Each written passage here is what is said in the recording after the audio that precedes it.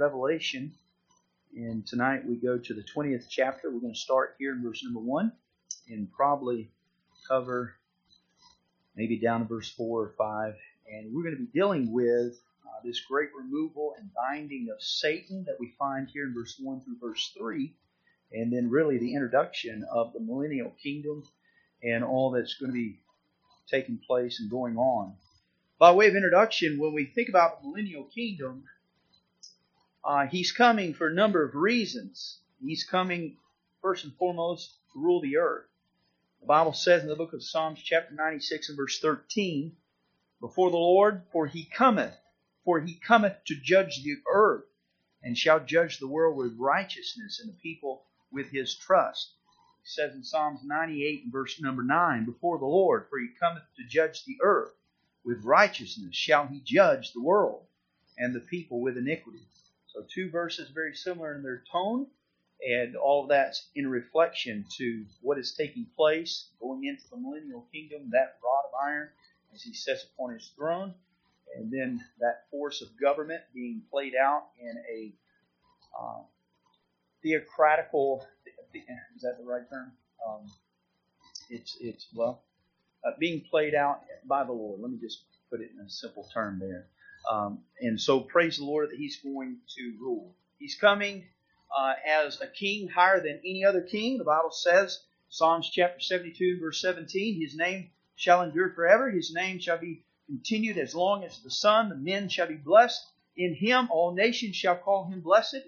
And the Bible says in Psalms 98, verse number 9, "Before the Lord, for he cometh to judge the earth, and with righteousness shall he judge the world, and with people of iniquity." Again, those two verses talking about judging, being king, ruler, and authority over. And then he's coming that all nations will see him. All nations will see him. Isn't that wonderful?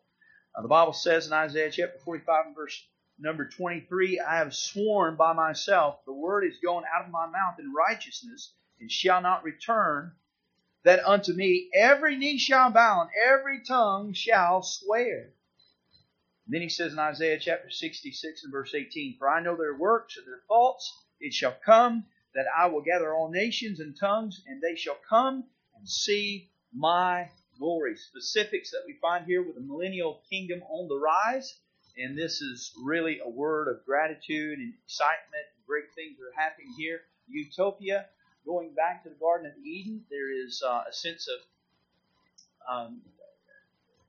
compared to what the world's faced with now, a sense of utopia, not fully and completely. We know that, understand that. Man's still going to have a human nature of sin, yet that's where the rule of iron comes into effect, and we thank God for it. But first, before we get to that, there's the removal of Satan, and he is ushered out. He is binded, and he is removed from the scene, and we thank God for 1,000 years, no longer to contaminate or pollute or to touch the lives or deceive or to lie and trick. And, if you can imagine still having that sinful nature in humanity, but there's also the influence of Satan himself upon the world and the cosmos. And as the Bible says, principalities and powers and rulers in dark places, these governments that are under control by the devil being removed. And with that removal, there is liberation and freedom. You can only imagine what's going to take place. And as we go to the Scriptures, we are going to study some of these things. It's really exciting. And so, praise the Lord. Verse number 1, the Bible says, "And I saw an angel come down from heaven, having the key of the bottomless pit, a great chain in his hand." Can you imagine that sight? An angel come down from heaven. It doesn't say much about the angel. It says what the responsibility and the job and the task of the angel is.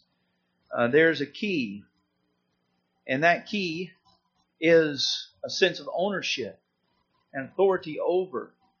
And as we think about a key, no doubt just on a spiritual note, who is the key? His name is Christ. Amen? If you will, look in Revelation chapter 1. Revelation chapter 1, down in verse number 18.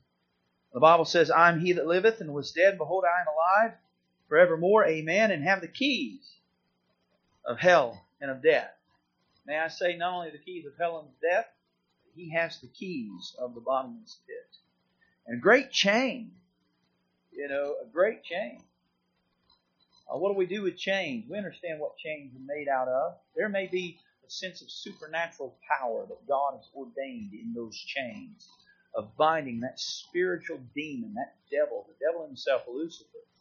But it is a sense of being held captive. Let me remind you, go over to Mark chapter 5. And what we find here is, if you will, God himself gives the devil a dose of his own medicine by these chains. He says in Mark chapter 5 and verse 1, and they came over into the other side of the sea and into the country of the Gadarenes. And when he was come out of the ship, immediately there met him out of the tombs a man with an unclean spirit. This is the devil's work, the demon's work, who had his dwelling among the tombs, and no man could, what? Bind him, no, not with chains. That reversal is in full effect. Satan's he's going to be bound. You and I, in regards to Satan, we're no match, but we've got Christ on our side. Amen? And we've got the helmet, we've got the sword, we've got the breastplate, we've got the girdle. We want to stand, and having done all to stand therefore. And how do we do that in our day? By leaning upon the Lord, by following Christ, by serving and playing out what the Bible has for us to do. And yet it does my heart a great deal of good to know that God is going to give him a sense of his own medicine, a dose of his own medicine, being bound, held captive.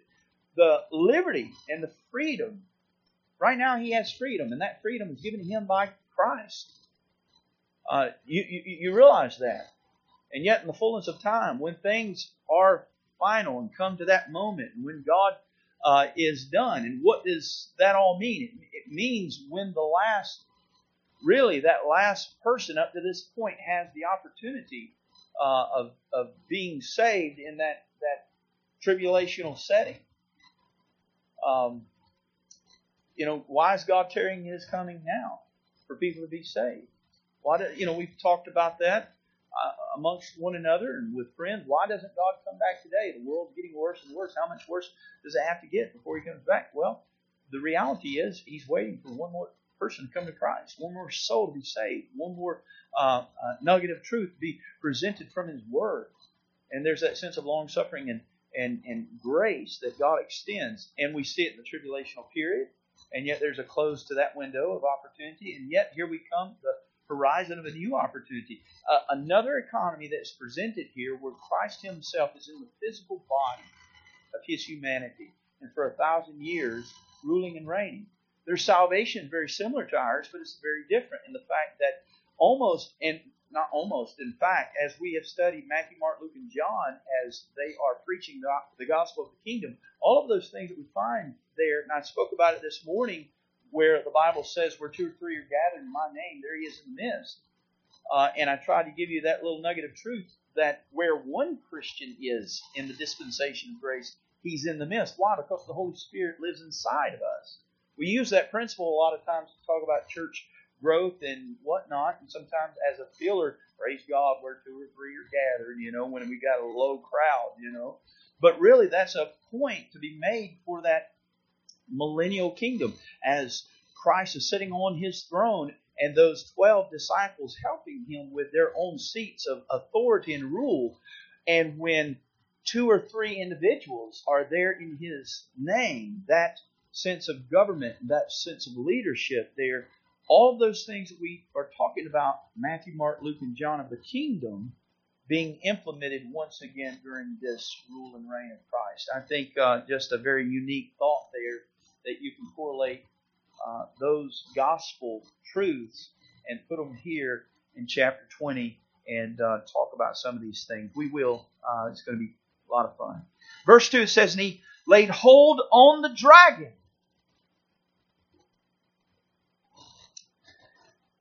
I remember when I was a boy, my dad would get a hold of me every once in a while, as I do often with Caleb. And Caleb's a good boy. I just pick on him sometimes. I probably shouldn't pick on him from the pulpit as much as I do. He's a good boy. He's a really good boy. And thank God for him. But as a boy, I can remember my dad getting a hold of me in that way of taking hold to me was maybe in the form of grabbing my shoulder or grabbing my arm. Can you imagine the touch of Christ, except it not being in a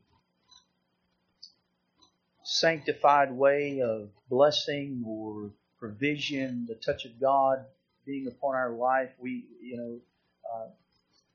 Jacob wrestled with God, and God touched his thigh, and you saw that mark upon his body until he died. The anointing, if you will, of God. This is a different touch. It's a touch of judgment. And I don't know exactly what the hand of God would look like. A very similar hand, I would say, as ours. And I don't know, if it was with great force. I think as he said, "Peace be still," and what happened? He just spoke it, and the waves obeyed. There was a sense of calmness there. We know that as Christ did in his earthly ministry, which is sinless, he was angry, and yet he didn't sin. And so that anger has come to the surface, and it's seen in his judgment, and it's seen in this sense of laying hold on the dragon. Now, what we're going to talk about tonight is found in verse 2, how there is a description of Lucifer himself. He is called the dragon, he's called the old serpent, he's called the devil, he's called Satan, and praise the Lord, bound him 1,000 years. Bound 1,000 years. So we're going to talk about the names that are associated with him. Verse 3, "And cast him into the bottomless pit, and shut him up, and set a seal upon him, that he should deceive the nations," say it with me, "no more." And then the emphasis here is on the word till. Till the 1,000 years should be fulfilled. And after that, he must be loosed a little season. "And I saw thrones, and they sat upon them, and judgment was given unto them. And I saw the souls of them that were beheaded for the witness of Jesus and for the word of God, and which had not worshipped the beast, neither his image, neither had received his mark upon their foreheads or in their hands. And they lived and reigned with Christ." Notice that connection, living and reigning with Christ. There's a sense of reward as they have died for Christ in that 7-year tribulation, now being rewarded in a sense of leadership and sent out by and with authority, and yet they're living with and reigning with Christ 1,000 years. "But the rest of the dead lived not again until the 1,000 years were finished." This is the first resurrection. "Blessed and holy is he that hath part in the first resurrection. On such the second death hath no power, but they shall be priests of God and of Christ, and shall reign with him 1,000 years. And when the 1,000 years are expired, Satan shall be loosed out of his prison, and shall go out and deceive the nations which are in the four quarters of the earth, Gog and Magog, to gather them together to battle, a number of whom is as the sand of the sea. And they went up upon the breadth of the earth, and compassed the camp of the saints about, and the beloved city, that New Jerusalem, and fire came out down from heaven, from God out of heaven, and devoured them. And the devil that deceived them was cast into the lake of fire and brimstone, where the beast and the false prophets are, and tormented, and shall be tormented day and night forever and ever. So there's the passage of Scripture. Let me just say a few things. The kingdom of God is coming to earth. The earth is going to be like the Garden of Eden once again, except it will be better because Jesus Christ is there. God himself is there, going to rule, governing the affairs of the world. And I know that the Garden of Eden, in a sense of being without sin, Adam and Eve was without sin, and yet better in the sense that the leadership has been taken back, and there's a sense of revival and just excitement in the air. This is what is known as just God's goodness. Amen? This is God's goodness and God's doing. And praise the Lord. Praise the Lord for that. Let me give you basically 4 or 5 points tonight. And hopefully this will this will be a blessing. We're going to first talk about Satan's names, the titles that are given to Satan, who Satan is. These are a description about Satan, his responsibility, his job, his ministry of deception and wickedness, his rule, his authority. Number one, he is a dragon. He is the spiritual power that stirs up the wickedness, brutal passions of people and governments stirred up by the dragon, causing people and governments to behave like nothing more than beasts. This is Satan. He is the dragon. When you think about a dragon, they come in many forms or many shapes. And two-headed dragon, three-headed dragon, but they're ugly in their presentation. And yet, almost as a snake, because he was a snake at the beginning, having that subtle form and yet sly presentation, deceiving. Look over in Revelation chapter 12, down in verse number 2. He's the dragon. The dragon. Fierceness, fury, a sense of power and authority over. The Bible says in Revelation 12, verse 9, and the great dragon was cast out, that old serpent. You notice those two things, titles, are given in the same sentence to give definition one to another. I've never seen a dragon, but I've seen a serpent. And that serpent has a movement to it. It has, in one sense of the word, maybe a beautiful attraction and a power to allure. My mind kind of goes on a carnal note to a Disney movie, The Jungle Book. And the big snake that had his eyes that captivated the little boy, I think there's that thought here again to describe who Satan is, as he is the deceiver. The great dragon was cast out, and the old serpent called the devil and Satan, which deceiveth the whole world. And he was cast into the earth, and as his angels were cast out with him. If you notice his direction, he's cast out. He's cast out. He's cast out. Kicked down, thrown out. And then we find here in verse number 1 of chapter 20, and I saw an angel come down from heaven having the keys of the bottomless pit. He's going to be bound and cast out, cast down, thrown in. Praise the Lord. And verse 3, and cast him into the bottomless pit. There's this sense of failure, this sense of defeat, this direction. He is continually no hope. And I don't know the mind of the devil. I think it's maddening to even try to go there in your thoughts. And yet I have played this out in my mind in a sense a time or two. Just as you study the Bible, you wonder, as the devil knows the beginning from the ending, he's read this book more than probably any human has ever read it in their lifetime. I mean, he's a genius when it comes to the Bible. Why? Because he's a manipulator of the Scriptures. He's a polluter of the Word of God. He is an angel of light, deceiving and trickery. And yet he knows what's going to happen to him.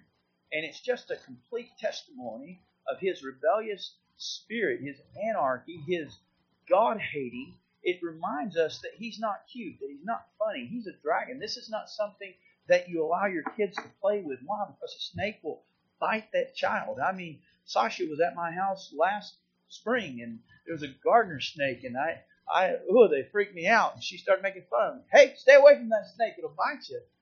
It'll bite you. And this is what we find here, I think, with that title. Number 2, look with me in verse 2. It says, and he laid hold on the dragon, that old serpent. Again, those two titles given to him. He's a serpent. He's that old serpent. The spiritual power that deceives, seduces, beguiles, leads people into sin, into evil. It leads people to disobey, to ignore God, to neglect God's word. Just a rehashing here and adding to as we kind of give commentary to this thought. Again, he is the dragon. He is the serpent. Look over in 2 Corinthians chapter 11. 2 Corinthians chapter 11. And down in verse number 3. And this is what the Bible says about the serpent. The serpent is mentioned in the very first book of the Bible. But I fear, verse 3, lest by any means, as the serpent beguiled Eve through subtlety, so your mind should be corrupted from the simplicity that is in Christ. Man, he's doing that today, is he not? The church of Corinth, he was addressing some issues here. The simplicity of Christ. You know, when you think about salvation, man makes it so complicated. Man tries to add to. And it's so simple that a child can understand. Praise the Lord. And from a child, Timothy, thou hast known the Holy Scriptures which are able to make thee wise unto salvation. Coming to salvation through his mother and his grandmother, their testimony and their faithfulness to the Word of God. Just the beauty of the simple Word of God. And I think even on a deep theological level, if you will, when we talk about different denominations and different theological perspectives, sometimes we make the Bible more deep than what it is, or we try to. And I know it's a deep book, and it is a deep well, and it's something that is far greater in its depth than many cases what we understand or even fully know. But yet at the same time, there's some simplicity to it. And I'm referring to specifics like Genesis. You know, why do people have to take the word day and make it mean something than what a day is? 6 days. And yet what is one of the great battles with the creation account? It's not a 24-hour period of time. Just one simple thought there, how the devil does take the simplicity of the Scriptures and he attacks the children of God. He's a serpent. He's a serpent. Then look with me back in our text, verse 2. It says, and he laid hold on the dragon, that old serpent, which is bound, which is the devil. So he is the dragon. He's the old serpent. He is the devil. He is the devil. What does the title, the devil, mean? And let me stop here and say this. I think everyone worldwide, I'd say if not everyone, the majority of people know what the title of the devil means, especially in America. And yet translations today want to make it more complicated. Let's call him Beelzebub. Taking that simplicity of just the title, like hell, and trying to change it, making it more complicated. Yeah, there's a beauty to the King James Bible. And let me say this, there's such confusion in our churches today when it comes to the authority of God's Word. Man, wouldn't it be so great to get back just with a consistency of God's Word? My wife and I, we talk about, and I know other people in our church do too, when it comes to Christian school and putting your children in a Christian school. I want my kids to go to a Christian school where they use the right Bible. And they're memorizing the right Bible. And there's a spirit of consistency. And why? Because their minds are sensitive to these things. And the devil, he twists and perverts. And, we're homeschooling right now, and there's that beauty of having that authority over, in a sense, of what they're learning. But, again, the Bible is so important, so important. The devil, he's the spiritual power that slanders. That's really what his title, this name, means. He's a slanderer. He's a liar. He's a murderer.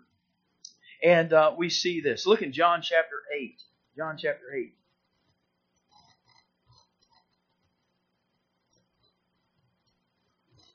John chapter 8, verse 44.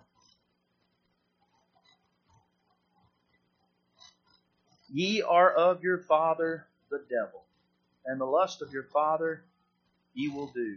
He was a murderer from the beginning, abode not in the truth, because there is no truth in him.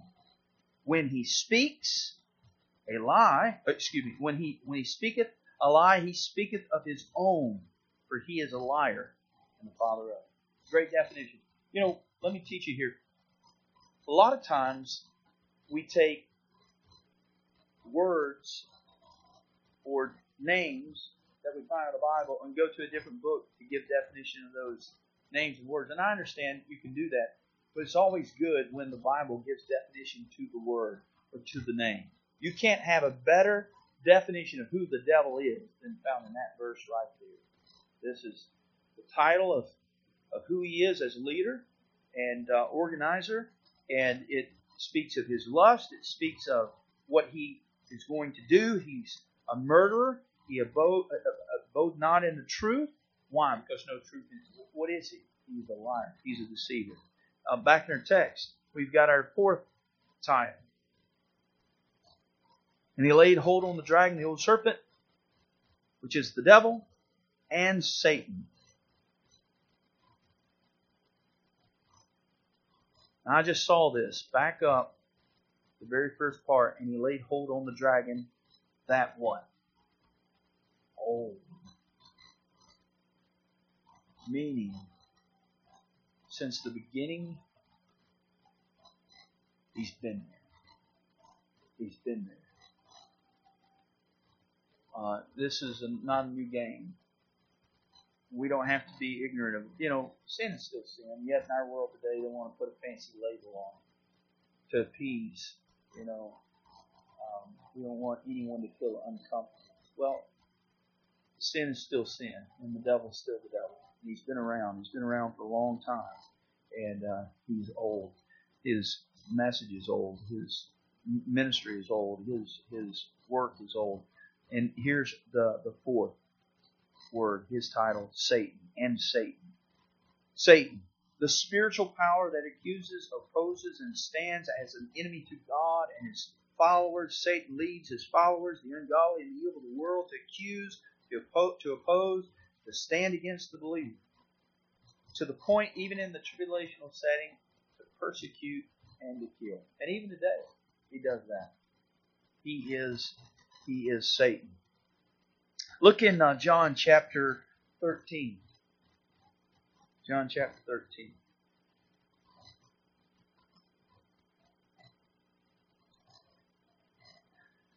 Now, when you know the Bible, let me give you something else to think about. I try my very best when it comes to specifics to use the language of the Bible. For example, homosexuality is a word that's been ascribed to this certain sin act or this lifestyle by the world. Whereas the Bible refers to that lifestyle and that decision not as homosexuality. What does it refer to it as? Sodomy. That word within itself, sodomite, is a sting of rebuke and reproach to that person's actions. And when the Bible gives a certain name, as a Bible believer, it's good to hold to those names, those titles, because it allows us to have this umbrella of safety, this protection. This is the Word of God, not me. And as times have changed, what's another word given to that certain sin? Gay, which meant at one time happy. And so that perversion, this is what the devil does. Why? Because in his real presentation of himself, that's what John is allowing us to see here. This is what the devil is. This is who the devil is. He's not going to tell you he's the devil. You think the devil's going to come to you and say, hey, nice to meet you, I'm the devil. I'm Satan. I'm the old serpent. I'm the dragon. No, he's not. Why? Because those titles mean things. And a lot of people today, they laugh at these titles. They make fun of these titles. They kind of joke with these titles. But he says here in John chapter 13, verse 27, and after the sop, Satan entered into him. Who's the him there? Judas. And then said Jesus unto him, thou that doest, do quickly. He has an ability to enter in. His demons do. That possession of, that ownership, power over. And man, he's wicked. He's wicked. Look in Matthew chapter 4.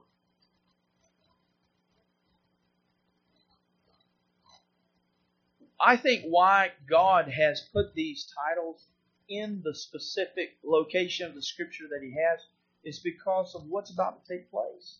He's bound and He's cast off. He's kicked off. He's thrown off into the bottomless pit. Why? Because these titles give us the reason for His judgment. What He has done. This is all that He has done. He's guilty for this and for this and for this and for this. Matthew chapter 4, He says down in verse number 10, then saith Jesus unto him, Get thee hence, Satan, for it is written, Thou shalt worship the Lord thy God, and him only shalt thou serve. Notice verse 11. Then the devil leaveth him, and behold, angels came and ministered unto him. No, just as Christ has many names that are ascribed to him, so does the devil. These different names that are ascribed to Christ talk about his different attributes. And I think that's what we see here as well. I personally believe that his name that would be more on a personal level, the name of Jesus would be his name of his person. I think you can find that same consistency here with Satan. His name of his person is Satan. Verse 10, Then saith Jesus unto him, Get thee hence, Satan. Get thee hence, Satan. Get behind me, Satan. Look with me in Acts chapter 26.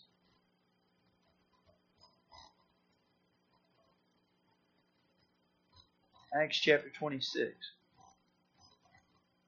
verse number 18.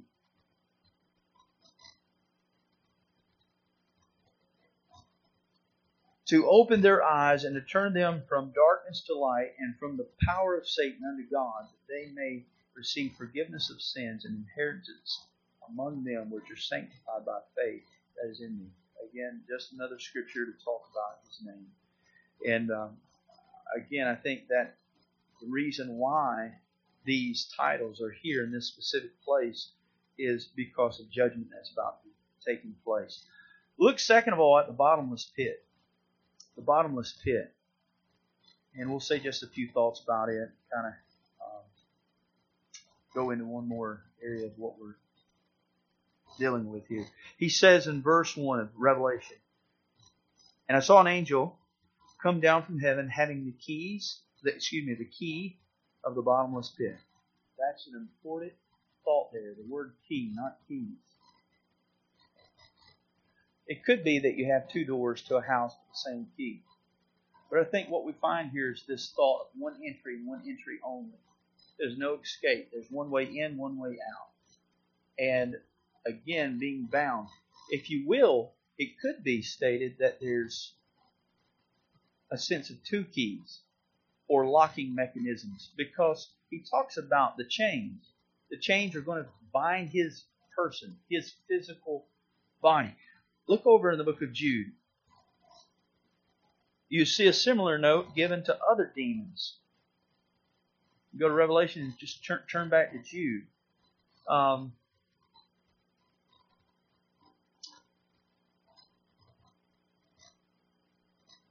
Look in verse 5. I will therefore put you in remembrance, though you once knew this, how that the Lord, having saved the people out of the land of Egypt, afterward destroy them that believed not, and the angels which kept not their first estate, but left their own habitation, he hath reserved in everlasting what? Chains under darkness unto the judgment of the great day. A similar note, these angels. What's the specific about these angels? They were judged, as the Bible says. They left their own habitation. They kept not their first estate. And many people go back to the book of Genesis, where it talks about as the sons of God coming into the daughters of men and bringing forth this race of giants. And then this is a repercussion and judgment on their part for that sin. And I think there's some truth there. But we find these rebellious angels, rebellious demons, and they are held reserved in everlasting chains. Everlasting, that word meaning, I think, a sense of, as maybe metal might rust or decay, chains kind of break. This thought of everlasting, unbreakable. So maybe there's a similar note here in chapter 20. The devil, he has this chain that's on him. There's this everlasting sense. I don't know how Christ is going to lock it up, except with my thinking a key and a lock, but maybe it's built in all in one. But nevertheless, he has a key to the bottomless pit. And the bottomless pit, verse 3, cast him into the bottomless pit and what? and shut him up. And then this thought of setting a seal upon him. Now, I don't know how to really view that, because when you just view it the way the Bible says it says, set a seal upon him. On him. When Lazarus was dead, where did he go? Into a grave. What did they put over the grave? A stone. Because you remember at the resurrection of Lazarus, what did Christ say?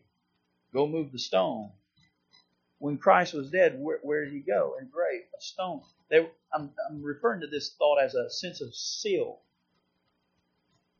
There's another way of thinking about a seal. A seal meaning something hasn't been tampered with. When you buy medication and you take the top off and there's that seal, you know that it's fresh, it's good, it's not been tampered with. Or a drink, it's fresh, it's good.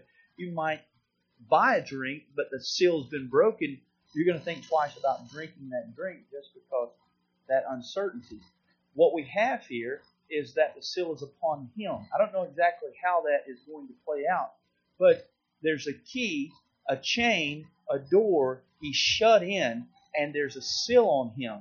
It may be this seal on him is that Christ himself puts this constraint, this physical constraint, on top of the other constraints, where this seal he cannot bind, he cannot break. But that's what I kind of tend to think. This seal upon him. Look in Revelation chapter 5. And look down in verse 1. We'll read to verse 7. And I saw on the right hand of him that sat on the throne a book written within, and on the backside, what? Sealed with 7 seals. And I saw a strong angel proclaiming with a loud voice, who is worthy to open the book? Strong angel. Now the question is the devil stronger than this strong angel? And the answer would be absolutely. Absolutely. Michael the archangel in the book of Jude dare not to bring railing accusations against the devil. So again, in that sense of hierarchy, as there is the big dog, Satan, and then under that chain of command, lesser and lesser power and ability. A strong angel is asking this question because he's not able to loose the seal. And I saw a strong angel proclaim with a loud voice, who is worthy to open the book and loose the seals thereof? And no man in heaven, nor in earth. I noticed that, verse 3. No man in heaven. Praise the Lord. Again, another passage talking about heaven. No man in heaven, nor in earth, neither under the earth, was able to open the book, neither to look thereon. Not even to open it, much less to look on it, was able to look on it. And I wept much because no man was found worthy to open and to read the book, neither to look thereon.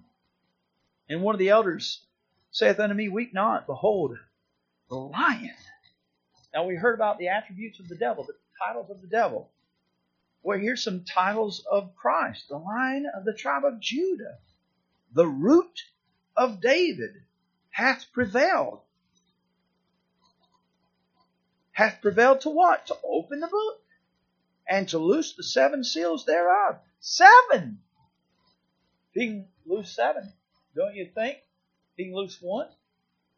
Or if you will, if he can give the book with 7 seals, don't you think he can give a seal 1 over? If a mighty strong angel couldn't unloosen the seals were there because of the power and the doing of God, and he was the only one able to unloosen. Who do you think prepared the bottomless pit for the devil? Christ. Who do you think prepared the chains for the everlasting chains of judgment for those demons in Jude? The Lord, Christ. Who do you think here in Revelation chapter 20 did this same thought? Christ. And bound him 1,000 years. Here he is. Again, that seal being a sense of assurance, protection, preserving? What is happening to Satan right now? There's a sense of judgment here. He's cast into the bottomless pit, shut up 1,000 years. But that final judgment hasn't happened. So there's preservation on his being until that day happens. And that seal has been set. Look in verse 3 of chapter 20. And cast him into the bottomless pit and shut him up. Two things there. Two things there. And every parent knows what I'm talking about. Go to your room. What does that mean? Privacy for the mom and dad. Right? And a little bit of relief from time to time. But also, shut up. What was he? Shut up. He was contained. He could have yelled. He could yell as loud as he wants. He can scream until he's blue in the face. Nobody's going to hear him. He's shut up. There's no action that's going to follow through. He's the one that's cast off into this pit, cast into the bottomless pit and shut up, and set a seal upon him that he should what? Deceive the nations no more. He can't do that. He can't get out. He can't speak. And I was asking Noah the other day that old question: if a tree falls in the woods and you're not there to hear it, does it still make a sound? Well, that similar note could be said about the devil. If he's in the bottomless pit and you're not there to hear him, does he still make a sound? It doesn't really matter. But he's no more able to deceive until the 1,000 years should be fulfilled. And I like that word fulfilled. Why? Because it speaks volumes to the authenticity and the value of God's Word. God's Word is trustworthy, is it not? These things is 1 Thessalonians chapter 4 going to happen. They that are dead in Christ shall rise first. Sure. Is he going to return? Sure. Is this 1,000 year going to be fulfilled? Absolutely. And I hold to that sense of security. To know that my Bible is safe, it's trustworthy. It is not the words of man, it's the Word of God. And it does my heart a great deal of good just to know that these things are going to come to pass. And then that little season, we'll talk about that little season later on. And I don't know if there's really a lot to really say about that little season other than the fact that he's going to do what he does. He's going to go forth in the seed. Again, as the Bible already states, that there's going to be a number of people as the sand on the seashore. Can you imagine multitudes of people living for 1,000 years, having victory over diseases, victory over war, leadership by a perfect being, which is God, Christ, and all of his leaders being in that same element of perfection, because those men are dead and they're in heaven, right? The 12 disciples, they're going to come back sinless bodies, right? Amen. And then hear these people being born in this kingdom and still having that sinful nature, and yet at the end of it, the rebellious in their heart to follow for a short season. It really blows my mind. Does anyone have something to say or thought? There's some good stuff. I hope it encourages you. We're coming down to the nitty gritty. I'm really excited, Brother Mo. I've been studying about some of the things that we were talking about a few weeks ago about the bride of Christ. And I've got something that hopefully will be good. I'm pretty confident that this is where I stand. So it'll be good to talk about. But we'll probably get to that here in chapter 21. The Lamb's wife, New Jerusalem, and we'll talk about some of those things. So, just 2 more chapters?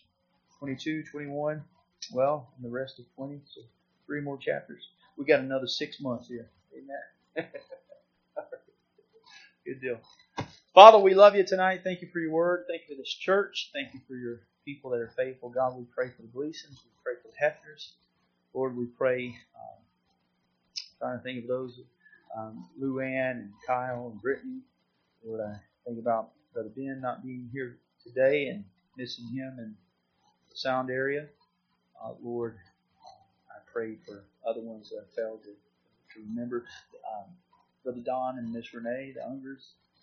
Lord, we just miss our family, our church family. God, we thank you for the place that we have. I pray tonight, Lord, that you would help us this spring, this summer, and this fall, as we go off into these beautiful warm seasons, that you would help us to not only love our families, take time for them, but God, please help us to put time into soul winning. Lord, to invite people to church. God, I pray that you help this church to grow. I pray that you bring in new visitors. I pray as even some have come, and Lord, that you would just encourage them. God, please be a part of this church, to be saved. God, do something great. It's your church, it's your ministry. We just want to be obedient to the word that we have. Lord, at the time that we have, I know we're all busy. And Lord, life is busy, and so please help us to do our very best. Make an effort. Take time to be holy. We love you. In Christ's name we pray.